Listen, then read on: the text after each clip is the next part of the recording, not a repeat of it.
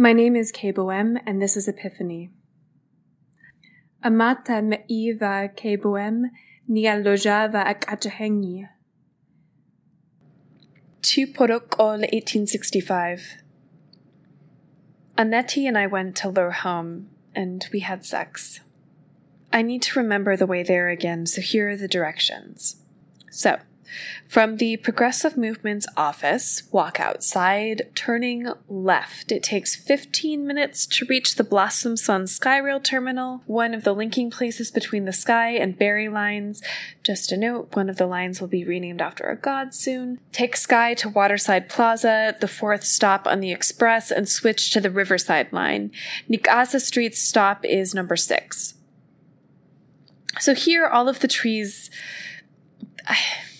they bend and they twist around one another like souls in agony. I know that sounds kind of weird, especially given the reason why I'm here. But that's the first thing I thought of. The temples smell like burning cakes and oils. I remember all of this now from the first time I saw Annette in their ancestral home. When I left that morning, the streets twisted me this way and that like a doll on a string. I had to use my band to navigate. Masija Temple faces the Skyrail exit here. A priestess in one of the Lijai Street temples knows Annette. This is the street where Annette lives. The priestess is young and smiled at them for a little bit too long. I don't know why I wrote that here, Liga. Annette lives in a 7-story family home, one of those that barely scrapes under the building code limits. Well, her family must have built up instead of to the side so many centuries ago, and it stands out among the other buildings. The code Lee punched into the door is 0, 11, 6, 10 in Tveshi base 12. Lee took me around the side of the house and upstairs. I met their mother and one of their siblings. Neither stood out. Their family might not even know that Lee has switched affiliations to Daybreak. I looked them up at work today. The matriarch of the family is a major supporter of the Progressive Movement. We helped ourselves to the cold afternoon spread in the kitchen. Reheated flatbreads, variety of meat, fruit, nuts, green sauces, all of them arranged in little bowls. My favorite was the marinated dried fish.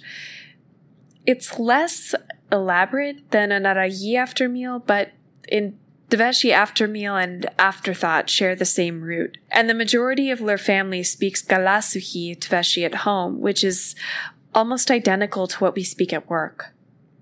I called the bowls cute, and a young boy in the kitchen asked me what we do. Lee called that cuter. 2 young men in the kitchen made small talk with us. I guess you could listen to the recording if you like, but as a warning, there's really not that much there. Annette has a small closet of a room, which Lee does not share with cousins or siblings, much like what I have now in the apartment, just a small space for the bed, wardrobe, built-in shelves, thin wall table. Aside from yesterday, it's the first time that I've thought about our age difference. Annette must have their own room because most adults move to a spousal room by the age of 23. When Lee closed the door behind us, I saw a flowering tree painted on it in a wild looping brush style, so colorful that it almost looks worthy of canyon art. Lee had a small shrine in one wall with the ashes of offerings, a fume bowl for tukusech, and a small package of chas cigarettes. I'd never seen chas before, but I heard stories from my grandfather about growing up on the South Islands on a tara where they grow it. Annette has left hints about anxiety, and that underscores it. My grandfather says that chas smoke smells good. Anxiety meds do not. On the shrine, I saw an icon of a white goddess holding 10 balls, one for each color of the rainbow, and then a neutral opaque sky hue around each one. Constellations glowed around the icon. Again, I looked this up. So some Galasuhi do keep private shrines in their bedrooms, I guess, like typically a shared god of a couple or a set of siblings or cousins. Yeah, that's kind of different. And that, the practice would be antisocial. Quotations cover most of Annetti's other walls. Song lyrics, verses from sacred texts, political statements. Here are some of the more interesting ones. Number 1. Already Lee dances in the breeze, heartbeat praising Lur beloved. Number 2. The perfect form of divine worship is self-contemplation. Number 3. When you know who you are, the mask of the world is cast aside, and you can acknowledge the source of all of this. Number 4. Though individuals may be sacrificed, the forest of humanity still remains, and the mission is divine. The first 2 come from the end of impermanence, and the other 2 are things that Sehinta said in state documents from the 1st century. A few other phrases on the walls made me look away quickly. 1. The state must be made to kneel. 2. Power lies in the heart of the 1,000 suns and fires that consumed Menarka, and that Anahari has kept waiting for us. Number 3. Humanity must recognize that we are not in control. Do we grant ourselves humility, or is it given to us in times of submission? Number 4. Take back the night sky. I touched the last sentence with my fingertips. The paint gave a bit. Lee must have written it within the past 2 days. Annetti watched me. I approached Lim and offered a kiss. You're really intellectual, I whispered, and I like it. You never said that you liked literature, that you did art. Lee smirked, let go of me, and set Lur bag down. The seriousness in Lur eyes chilled my heart, but I felt hard and I wanted to have sex.